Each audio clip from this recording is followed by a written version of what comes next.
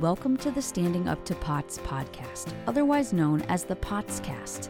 This podcast is dedicated to educating and empowering the community about postural orthostatic tachycardia syndrome, commonly referred to as POTS. This invisible illness impacts millions, and we are committed to explaining the basics, raising awareness, exploring the research, and empowering patients to not only survive but thrive. This is the Standing Up to POTS podcast.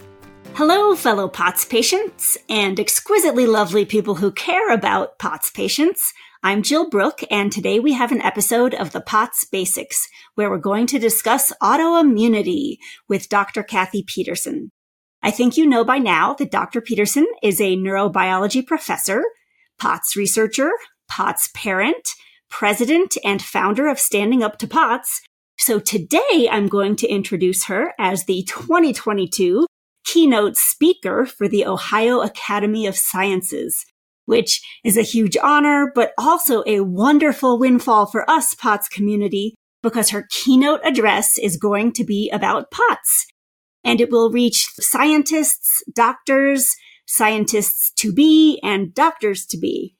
So, Dr. Pederson, I know you were speaking about POTS to NPR yesterday. You were speaking to a Cleveland evening news program last week.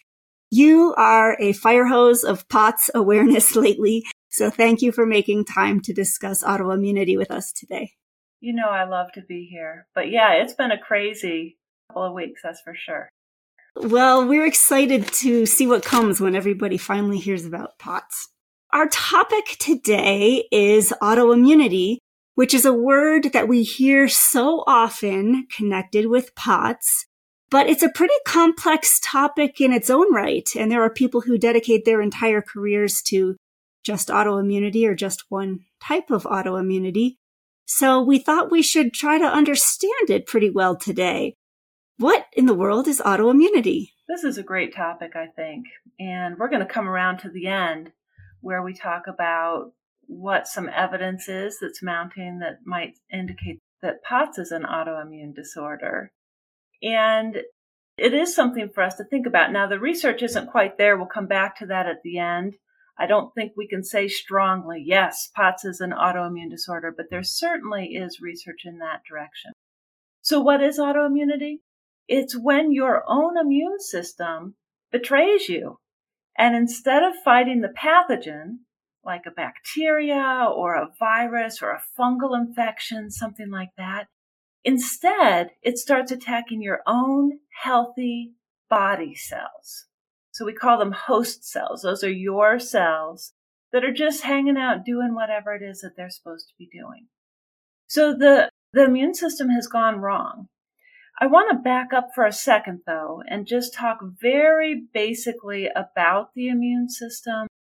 It's really complex. My students hate the week or two that we cover it in human anatomy and physiology because it is so complicated. So I'm going to just give broad strokes here, okay? But as far as protecting ourselves from pathogens, there are three main layers of defense that we have. So the first layer is called non-specific defenses. And we're actually born with these. So one example would be your skin, right? You have lots of pathogens that are on the outside of your body that never get in because you've got this physical barrier called the skin that's protecting you. Another example of non-specific defenses that folks are aware of would be inflammation, and a third one would be fever. There are others, but those are the ones that folks would know about the most. So those are called non-specific defenses. We're all born with these defenses. They really don't change through our lifetime. The other two are called specific immunity. And there are two branches. And again, I'm not going to get into the details of this, but for those in the know, it's humoral immunity. And those are the plasma B cells that secrete a whole bunch of antibodies, these proteins, to help us fight infection. And then there's cellular immunity, which uses cytotoxic T cells, or what they're called, that can actually go out and attack your cells that have been infected by a virus, whether that's the virus for mono, or a COVID virus, or the flu virus, and tries to get rid of the infections that way. So we have nonspecific defenses. We've got this humoral immunity and cellular immunity. The nuts and bolts don't matter, but all of these work together to sort of protect you against any pathogens that you might see. Now, here's one key of the immune system. The main thing, and we don't think about it this way, is that it has to be able to tell which cells are your host cells or your body cells, and which cells are the invaders, the pathogens. So how can it tell your liver cell from a bacteria or a muscle cell from a virus? And it turns out there's a secret code, and these are called major histocompatibility complex, these are type 1 receptors, that are on the outside of every cell membrane in your body. Wait, can I make sure I understand this? Yeah. So you're saying that in order for the body to be able to tell self from other, there is basically something stuck on to the exterior of every cell that has a secret code in it? Exactly right. Yeah. So it's called this MHC receptor, and they're on all of your, well, okay, here's the professor, right? My students, if they were listening to this, would say, but you said they're on every nucleated cell. So the obvious thing to me, but maybe not to our listeners, that's excluded there are red blood cells. So this is why we can give transfusions, right? Because these special markers that say, I'm Cathy Pederson and you're Jill Brooke, and our listeners are different from us, are not found on those red blood cells. So I think what you're saying is that if I got a liver transplant, I would need to worry about my immune system rejecting that liver. But when I get somebody else's red blood cells, I don't need to worry about that because there is no special code on those. Perfect. That's exactly right. And you hear about people when they're getting some kind of a transplant, a liver transplant or a heart transplant or a kidney transplant. You know how they talk about matching, and then they want them to match on as many points as they can? This is a big part of what they're talking about. Okay. These receptors, these MHC receptors. And then the whole reason that transplant patients are immune compromised is because they oftentimes have to give them immune suppressants to keep them from rejecting the new organ, right? That's exactly right. So we're trying to hide that new organ with this different MHC tag on it from their immune system. So that's interesting. I never thought of that as a problem that was kind of related to autoimmunity, but they're both problems of identifying self versus other. That's exactly right. Okay. You just never know what you're going to learn about on this show. Yeah, so I think that's great. So that's the problem, though, is this idea of how can the body tell if it's a pathogen, a bacteria or a virus, or if it's something else? Now, I have to be honest and say there are a number of ideas on how autoimmunity comes about, but I don't know that we know for sure. Okay, so here's one idea. So these T cells, the ones for cellular immunity. So maybe you've heard of helper T cells. They turn on the immune system. They actually turn on both sides of the immune system. And we have these clones of cells. So anyway, the early version of these cells, they're born in your bone marrow. And they go to an organ that most people have never heard of called the thymus. And the thymus in adults is down around the heart. In kids, it's at the top of the heart, but it actually extends up into the neck. And the older we get, the smaller the thymus gets. And the job of the thymus is to help these T cells know what is us and what is not. Think about a baby. They catch everything, right? They've not seen any of these infections before.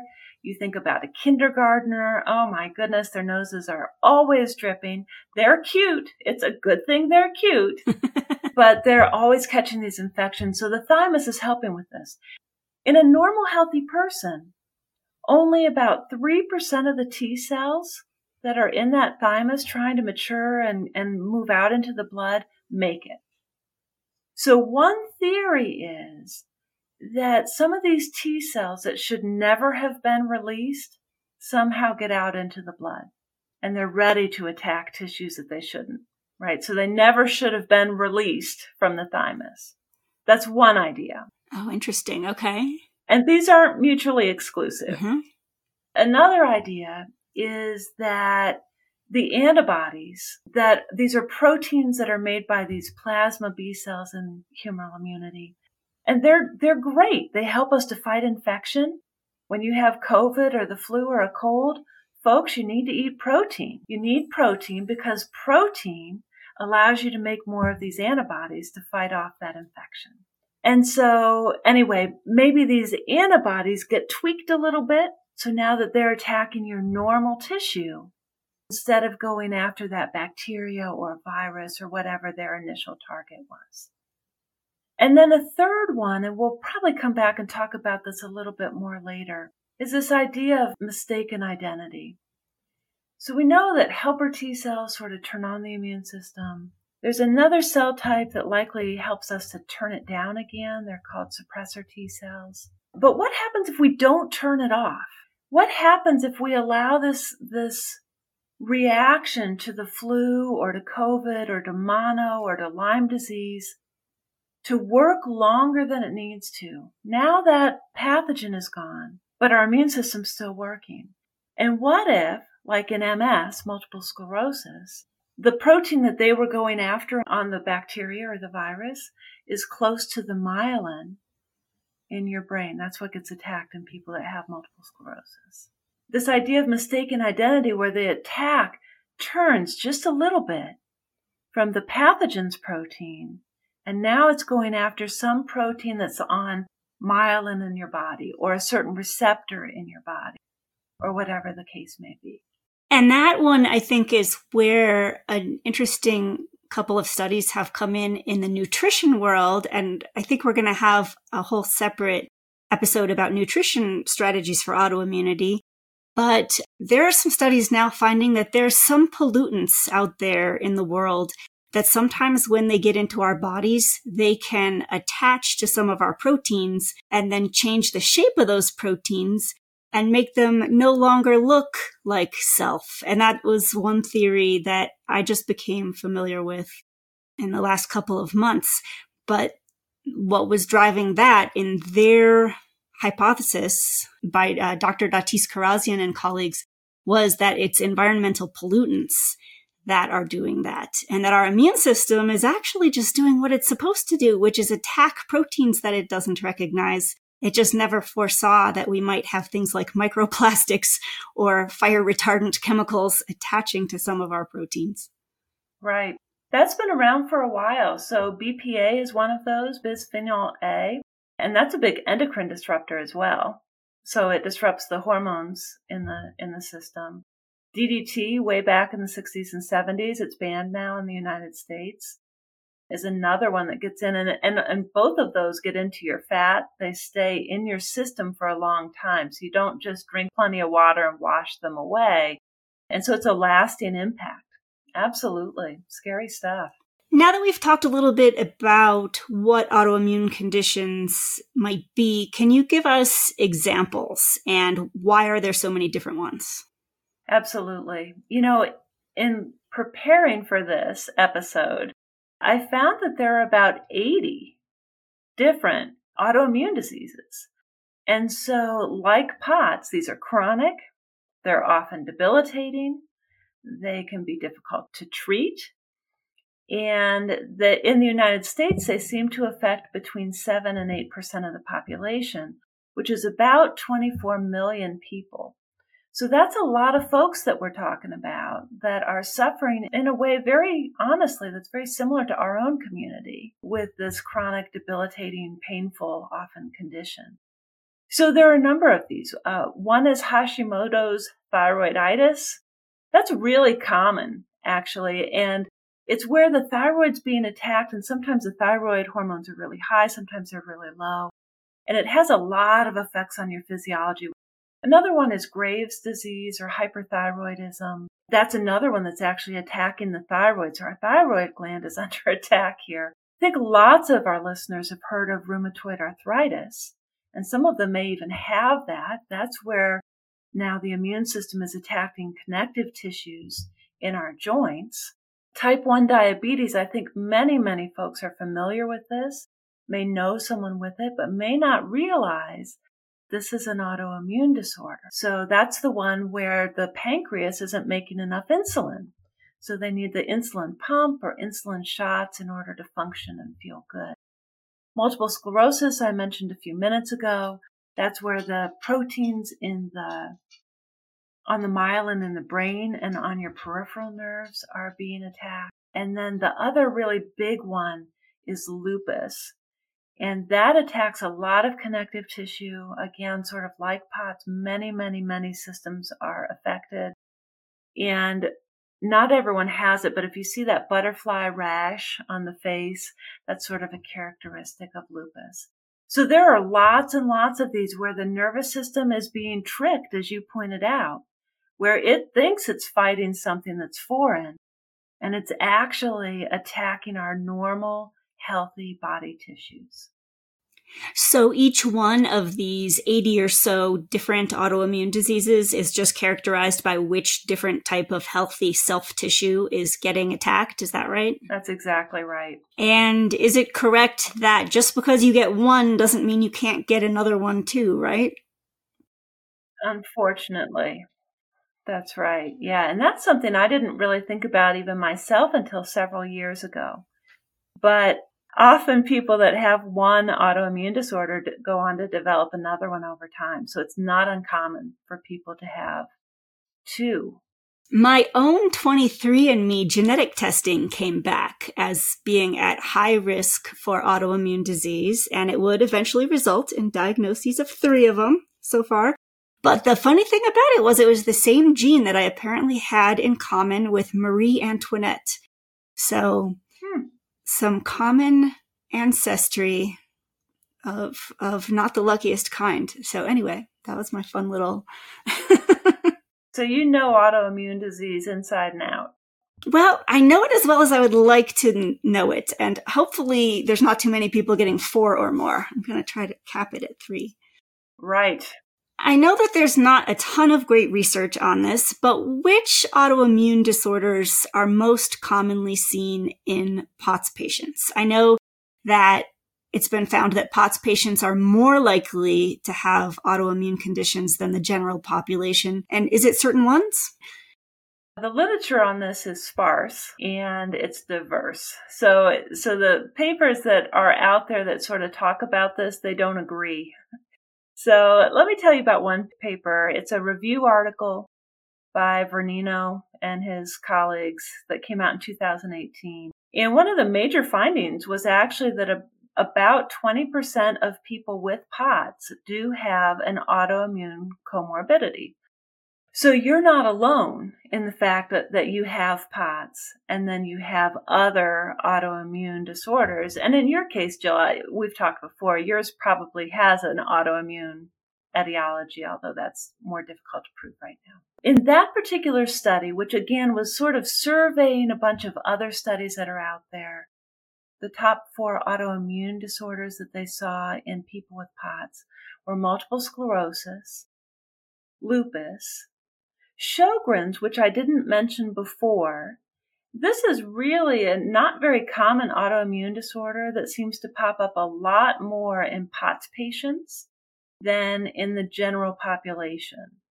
And so Sjogren's often is, I guess the symptoms that people notice first is that they get really dry on their mucous membrane. So really dry eyes, really dry mouth all the time. They're also more prone to small fiber neuropathy. And so lots of our listeners probably have small fiber neuropathy as well. You don't sweat very much, got dry eyes and mouth. Maybe it's something to ask that healthcare practitioner about. And then the last one in that paper that really popped was celiac disease.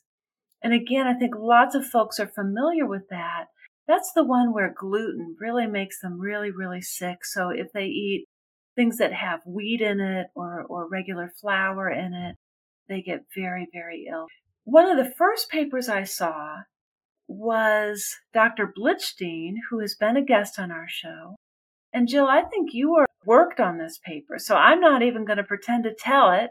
I'm going to throw it back to you. Sure. So this was back in 2015 when there was kind of only the beginning of talking about POTS as potentially having an autoimmune angle. So I think she was just curious to see how common were autoimmune markers and autoimmune disorders in her POTS patients. So all she did was she looked at her most recent 100 POTS patients to see if they had something called anti-nuclear antibodies, ANA. That's a blood test that sometimes can be indicative of autoimmunity. And then she looked at a few other markers of autoimmunity and looked to see if they had comorbid diagnoses of autoimmunity. So to be clear, she wasn't testing everybody. She was just looking in their records to see if some doctor along the way had diagnosed or found some of these things. And so the reason that matters is because of her 100 patients, the mean age was only 32. We know that a lot of these autoimmune disorders can take many years, just like POTS, to get a diagnosis. And so in such a young cohort, what she found was a surprisingly high rate of autoimmune markers and disorders. So, for example, she found that 25% had the positive ANA, 7% had at least one positive antiphospholipid antibody, and 31% had some marker of autoimmunity. So then what we did was we looked for statistics in the general population of, okay, how common are these disorders? And what we did is if we found a few different studies that had conflicting numbers for prevalence, we just took the highest one. So in the very most conservative way possible, she wanted to compare what her POTS patients looked like compared to the general population in terms of prevalence of these things. And so, for example, she found that 11% of her POTS patients had Hashimoto's thyroiditis, versus up to only 2% in the general population. So that means that the POTS patients had 6.1 times the odds. Rheumatoid arthritis, she found that 4% of her POTS patients had it versus only up to 1% in the general population. So it was a 4.1 odds ratio. For the lupus, she found 2%. And in the general population, it's only 0.12%. So that was an odds ratio of 17. And then for common variable immune deficiency, she found 2% in her population versus 0.004% in the general population. So that was an odds ratio of 510. What struck me is even though her prevalences were much, much higher than the general population, a lot of these percentages were still pretty low. But those were some of the earliest findings. But what that means is, again, these other autoimmune disorders are more prevalent in POTS patients, is what you're saying, than they are in the general population, even when you're taking the highest estimate for what it is in the general population. Even when your cohort is only 32 years old on average. Okay, so speaking of age, what is the demographic that tends to get autoimmune conditions? Yeah, so we know that about 75% of them are women.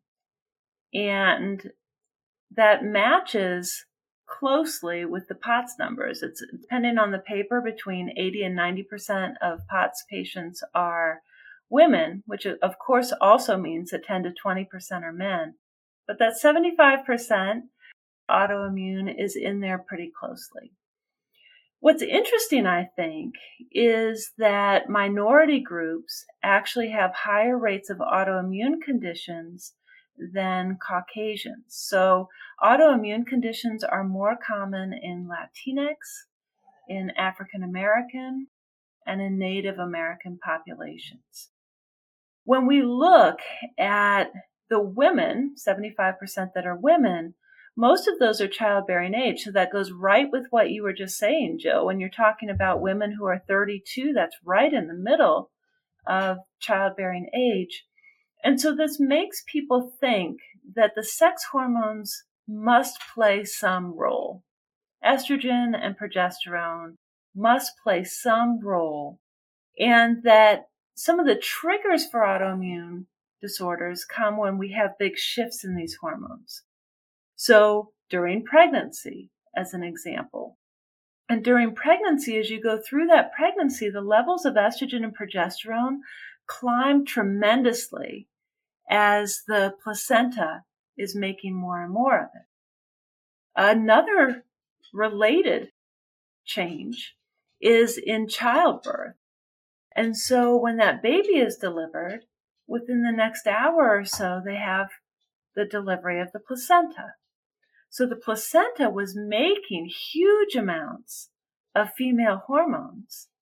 And now the body almost goes into withdrawal because literally we're tearing that placenta away and delivering it out of the body. So just like there was a huge upswing in pregnancy, there's a rapid bang decline after childbirth. And so we hear about postpartum depression that can be linked to this, but so can autoimmune conditions. And then the third time in a woman's life when she's most likely to develop an autoimmune condition is as she goes into menopause. And again, that's where you've got that dropping off of hormones as the ovaries, in this case, stop working. Interesting. So I know we're going to talk about therapies in a minute, but I'm not aware of any therapies that have to do with playing with people's hormones. And it sounds like that could be an interesting area of research. Yeah, I don't know if that would help it after the fact.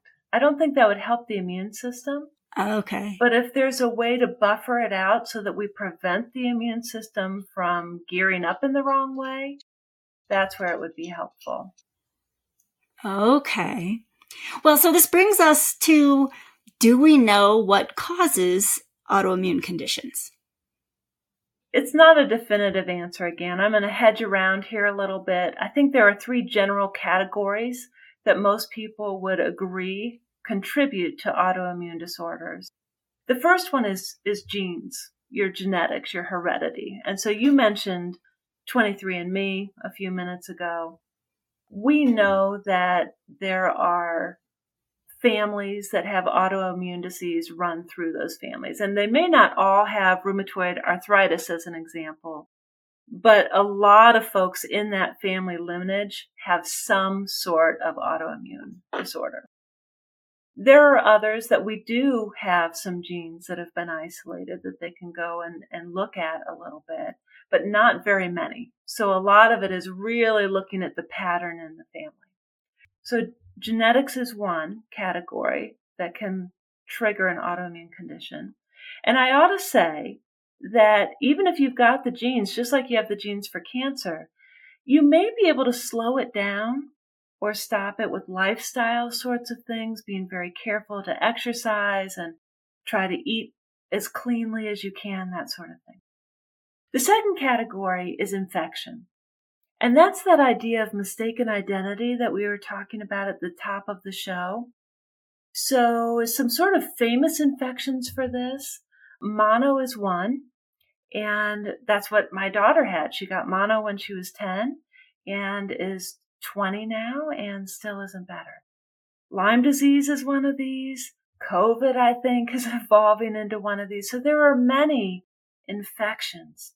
And in fact, I read a paper that showed that 20% of the really serious COVID cases, so these would be the folks that are in the hospital, on the respirator, or the people that died. So 20% of serious or fatal cases, when they tested their blood, had some sort of autoantibody. Auto means self. Antibody is that little protein that's supposed to be going out after COVID in this case, sort of binding them together and waiting for health to come. And so what we see and the idea is that maybe the organ damage that we see in those severe COVID cases, yeah, it's partially the virus, but it may also be that somehow our immune system's turning on us and accelerating that problem as well. So I thought that was really interesting. Science moves slowly, though. We're only a couple of years into the pandemic. It'll be a long time before they can say that that's true for sure. Yeah, and that is so interesting, and it goes along with what we've been hearing from some of the mast cell researchers too, that we can't definitely tell at this point how much damage is being caused by the virus versus our immune response to the virus. And that's an interesting idea. Absolutely. Absolutely. And it's scary in some ways because you feel like, let's beat the infection and we've got it won. How do you beat your own immune system, which is working overtime trying to protect you? Yeah, it's difficult. The third category then is environmental exposure. And this is what you were alluding to again earlier in the episode, I think, Jill, when you were talking about environmental toxins that people are eating in the food supply or microplastics, this sort of thing. And I think about environmental exposure and cancer. I think we've known for a long time that radiation can cause cancer, sunlight can cause cancer. But we're starting to see some of the same things for these environmental exposures and this autoimmune, where your immune system gets messed up a little bit and starts attacking your system.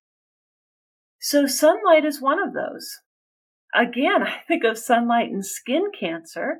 Don't necessarily associate it with triggers of autoimmune disorder, but there are some early studies that show a correlation. Now, there's a difference between a correlation and a causation. That's not the same.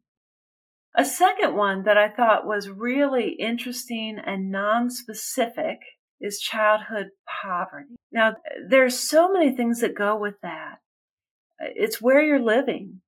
Are you living in a place where you're inhaling all of the factory smokestack chemicals?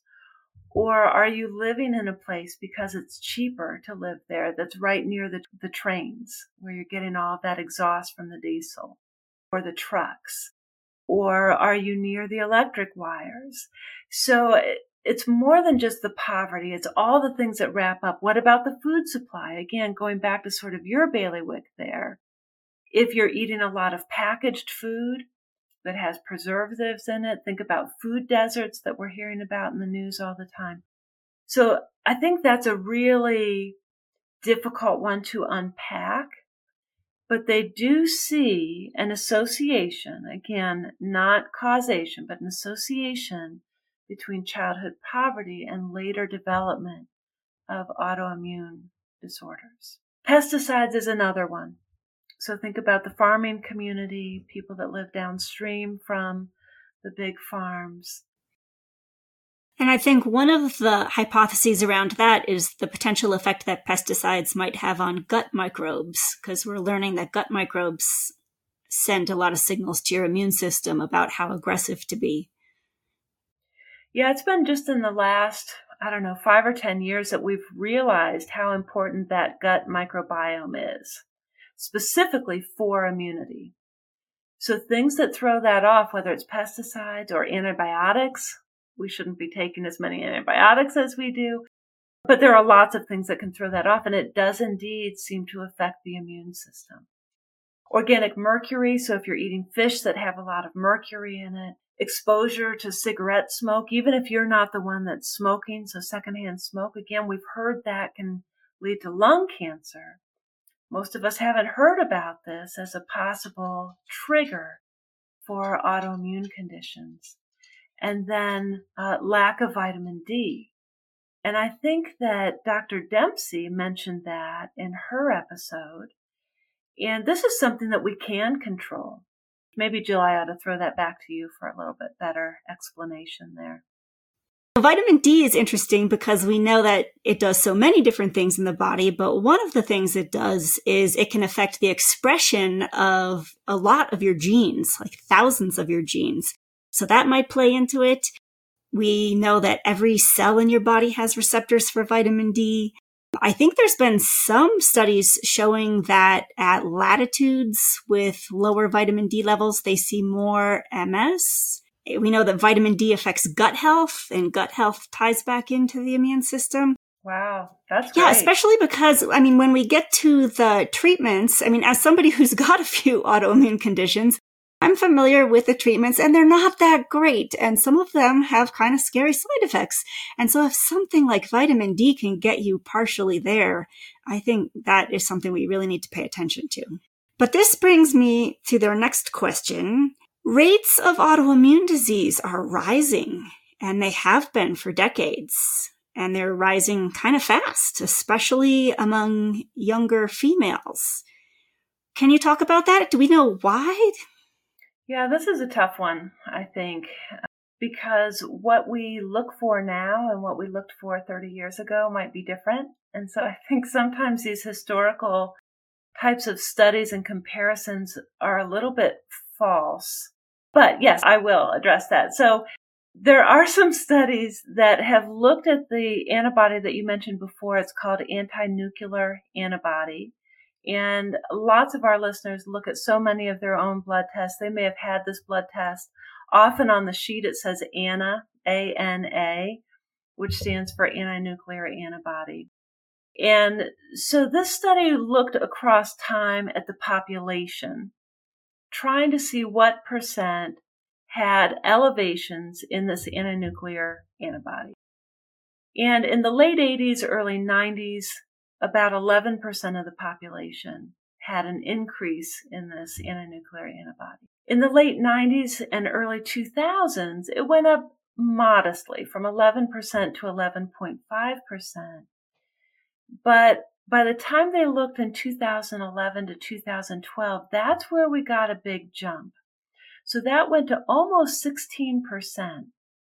So it was a 4 or 5% jump depending on which year you're comparing it to, which doesn't sound like very much. But when you multiply that times the millions of people who live in the United States, we're talking about a lot of people who potentially are seeing this increase in their anti-nuclear antibodies. Now, I think we mentioned this a little bit before, but let me be clear on this. This is a sort of general, quick and dirty test to see if autoimmune might be there. It doesn't tell you if you have an autoimmune disorder or not. It's sort of the litmus test for should the doctor look further, sort of a thing. So it's not necessarily that all the folks that had this higher number of this ANA, this anti-nuclear antibody, actually had autoimmune disorder, but it is a potential marker. The scariest part of the whole thing, I think, is that it was the teenagers. So the biggest increase in this ANA over that 30-year period was in 12 to 19-year-olds. And certainly my daughter, again, thinking about autoimmune and POTS, she developed POTS when she was 10. So many of us, our listeners, either developed POTS in their teen years or maybe their children developed POTS in their teen years.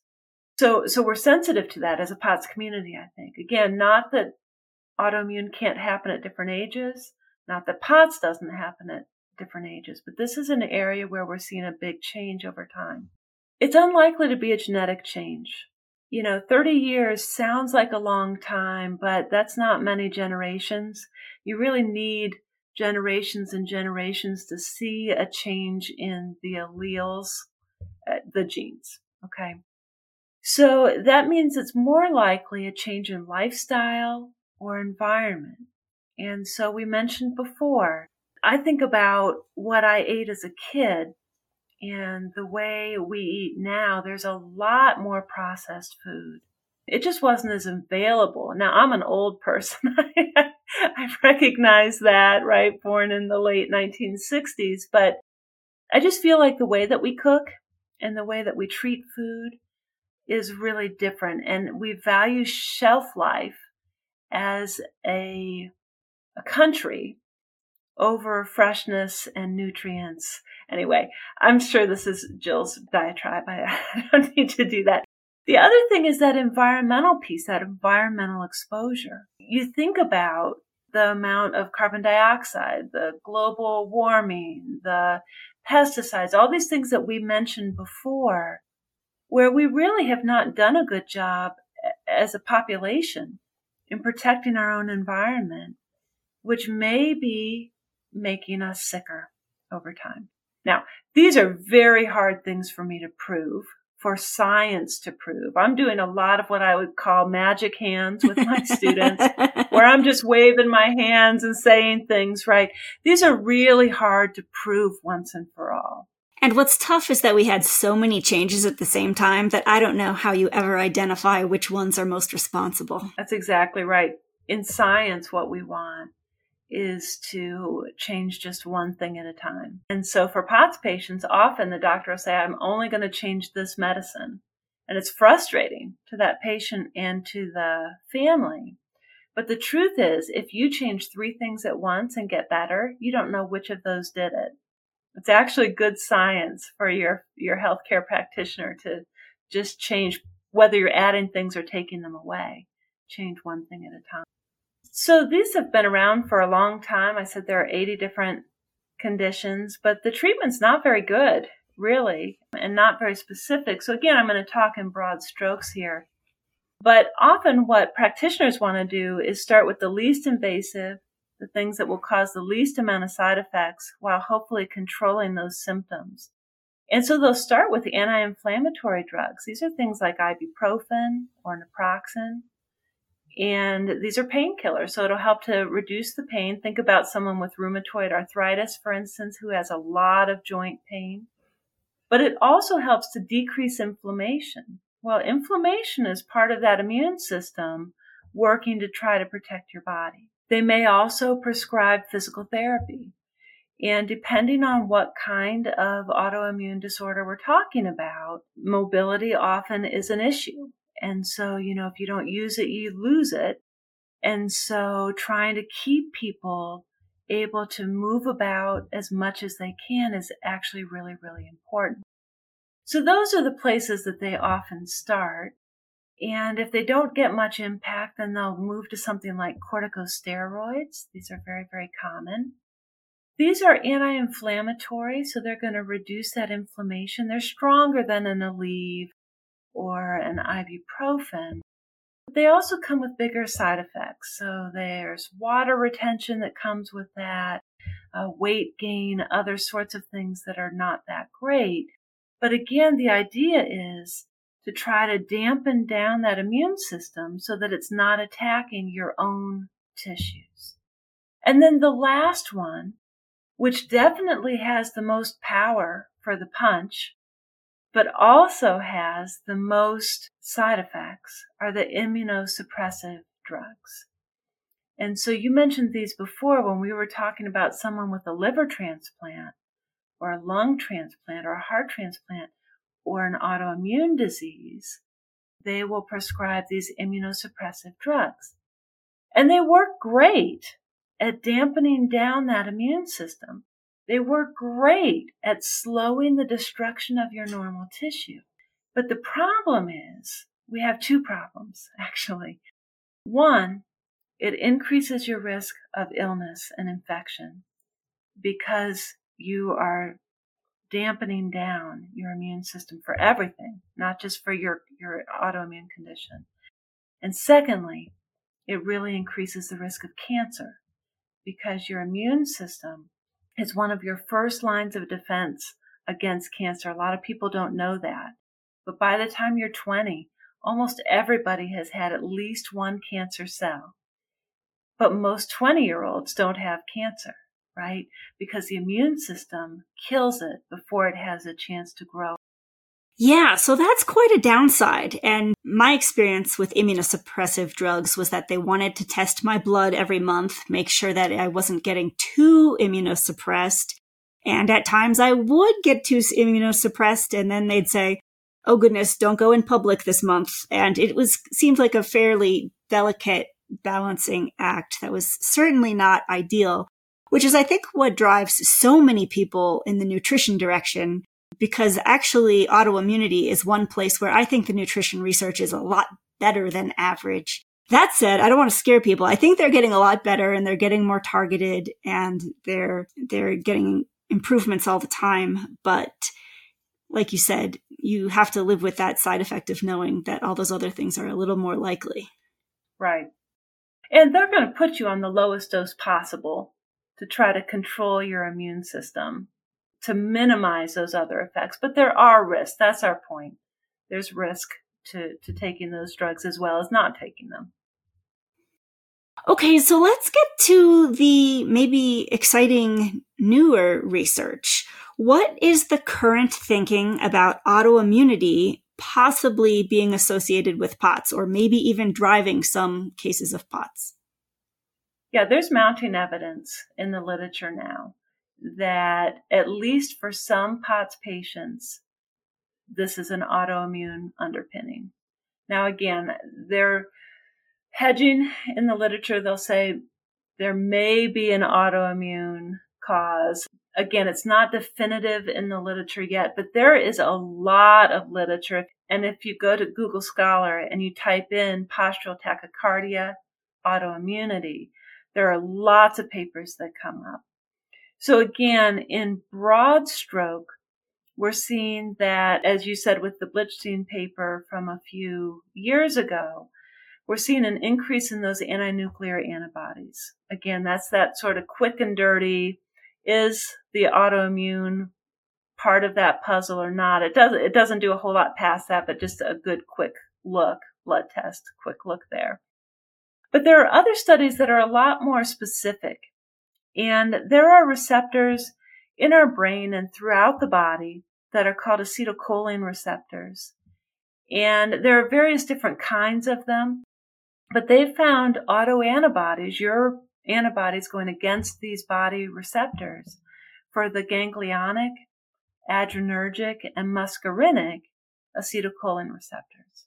So to lots of folks, that doesn't mean anything. What that means is 3 different kinds of these receptors that are found throughout the brain and the body, part of our parasympathetic nervous system, that rest and digest system, are being attacked in people with POTS. So that's interesting. Other studies have found that we have these autoantibodies, again, where it's attacking our normal receptors. These are called glutamate receptors. These are important for excitation in our brain. And a specific kind, they're called NMDA glutamate receptors. And this is important for long-term potentiation and other things in the brain, memory, that sort of thing. Again, we don't really need to talk about it. The point is that it's going after these receptors that you need and you want and that are normal and should be there in your brain. And then finally, other studies have shown elevation in cytokines. The cytokines in particular, I think folks have heard about because COVID in the news, they've been talking about cytokine storms. So maybe folks know that these are inflammatory chemicals. And again, inflammation, immune system, autoimmunity may all go together. So if you wrap it all up, there are a number of receptors in our brain and throughout our body that are showing that antibodies are attacking where they shouldn't be attacking, showing autoimmunity, in addition to this elevation of inflammation and these anti-nuclear antibodies.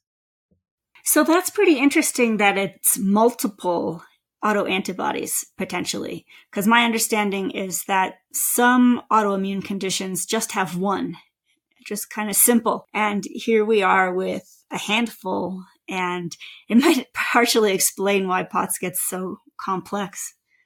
That's right. And realize that these are probably in different people. Mm-hmm. You'd be pretty unlucky, although it could happen, to have all of these in one person. So we're just saying through the POTS community. So even if you had one of these that was being attacked, they would say, yes, that's an autoimmune form of POTS. Right. And I think at this point, it's not that easy to get tested for these autoantibodies. I think that some of them you can only do in a research setting. I think there's a lab in Germany that can test for some of them if you can figure out how to have your blood drawn and sent to Germany. But I think it's not quite ready for prime time yet. But I think the research is getting there pretty fast. I think there's a lot of interest. Yeah, that's exactly right. So this is something that is not clinically available right now, is your point. But we hope that in 5 to 10 years, if the evidence is there, wouldn't it be great if we could do a blood test for these, see if that person is positive for any of them, and then start that treatment faster before there's a lot of damage that we can't go back and reverse. Yeah, there's a lot of work to be done here. Well, as always, it's not simple and it's not there yet, but we so appreciate your taking the time to give us all of this great information. You always explain everything so nicely. It's almost as if you were an award-winning professor or something. So thank you, Jill. We're very happy to have you. And hey, listeners, if you are interested in sponsoring this podcast, please check out our website for details. But thank you for listening. Remember, you're not alone, and please join us again soon. As a reminder, anything you hear on this podcast is not medical advice. Consult your healthcare team about what's right for you. This show is a production of Standing Up to POTS, which is a 501c3 nonprofit organization. You can send us feedback or make a tax-deductible donation at www.standinguptopots.org. You can also engage with us on social media at the handle Standing Up to POTS. If you like what you heard today, please consider subscribing to our podcast and sharing it with your friends and family. You can find us wherever you get your podcasts or at www.thepotscast.com. Thanks for listening.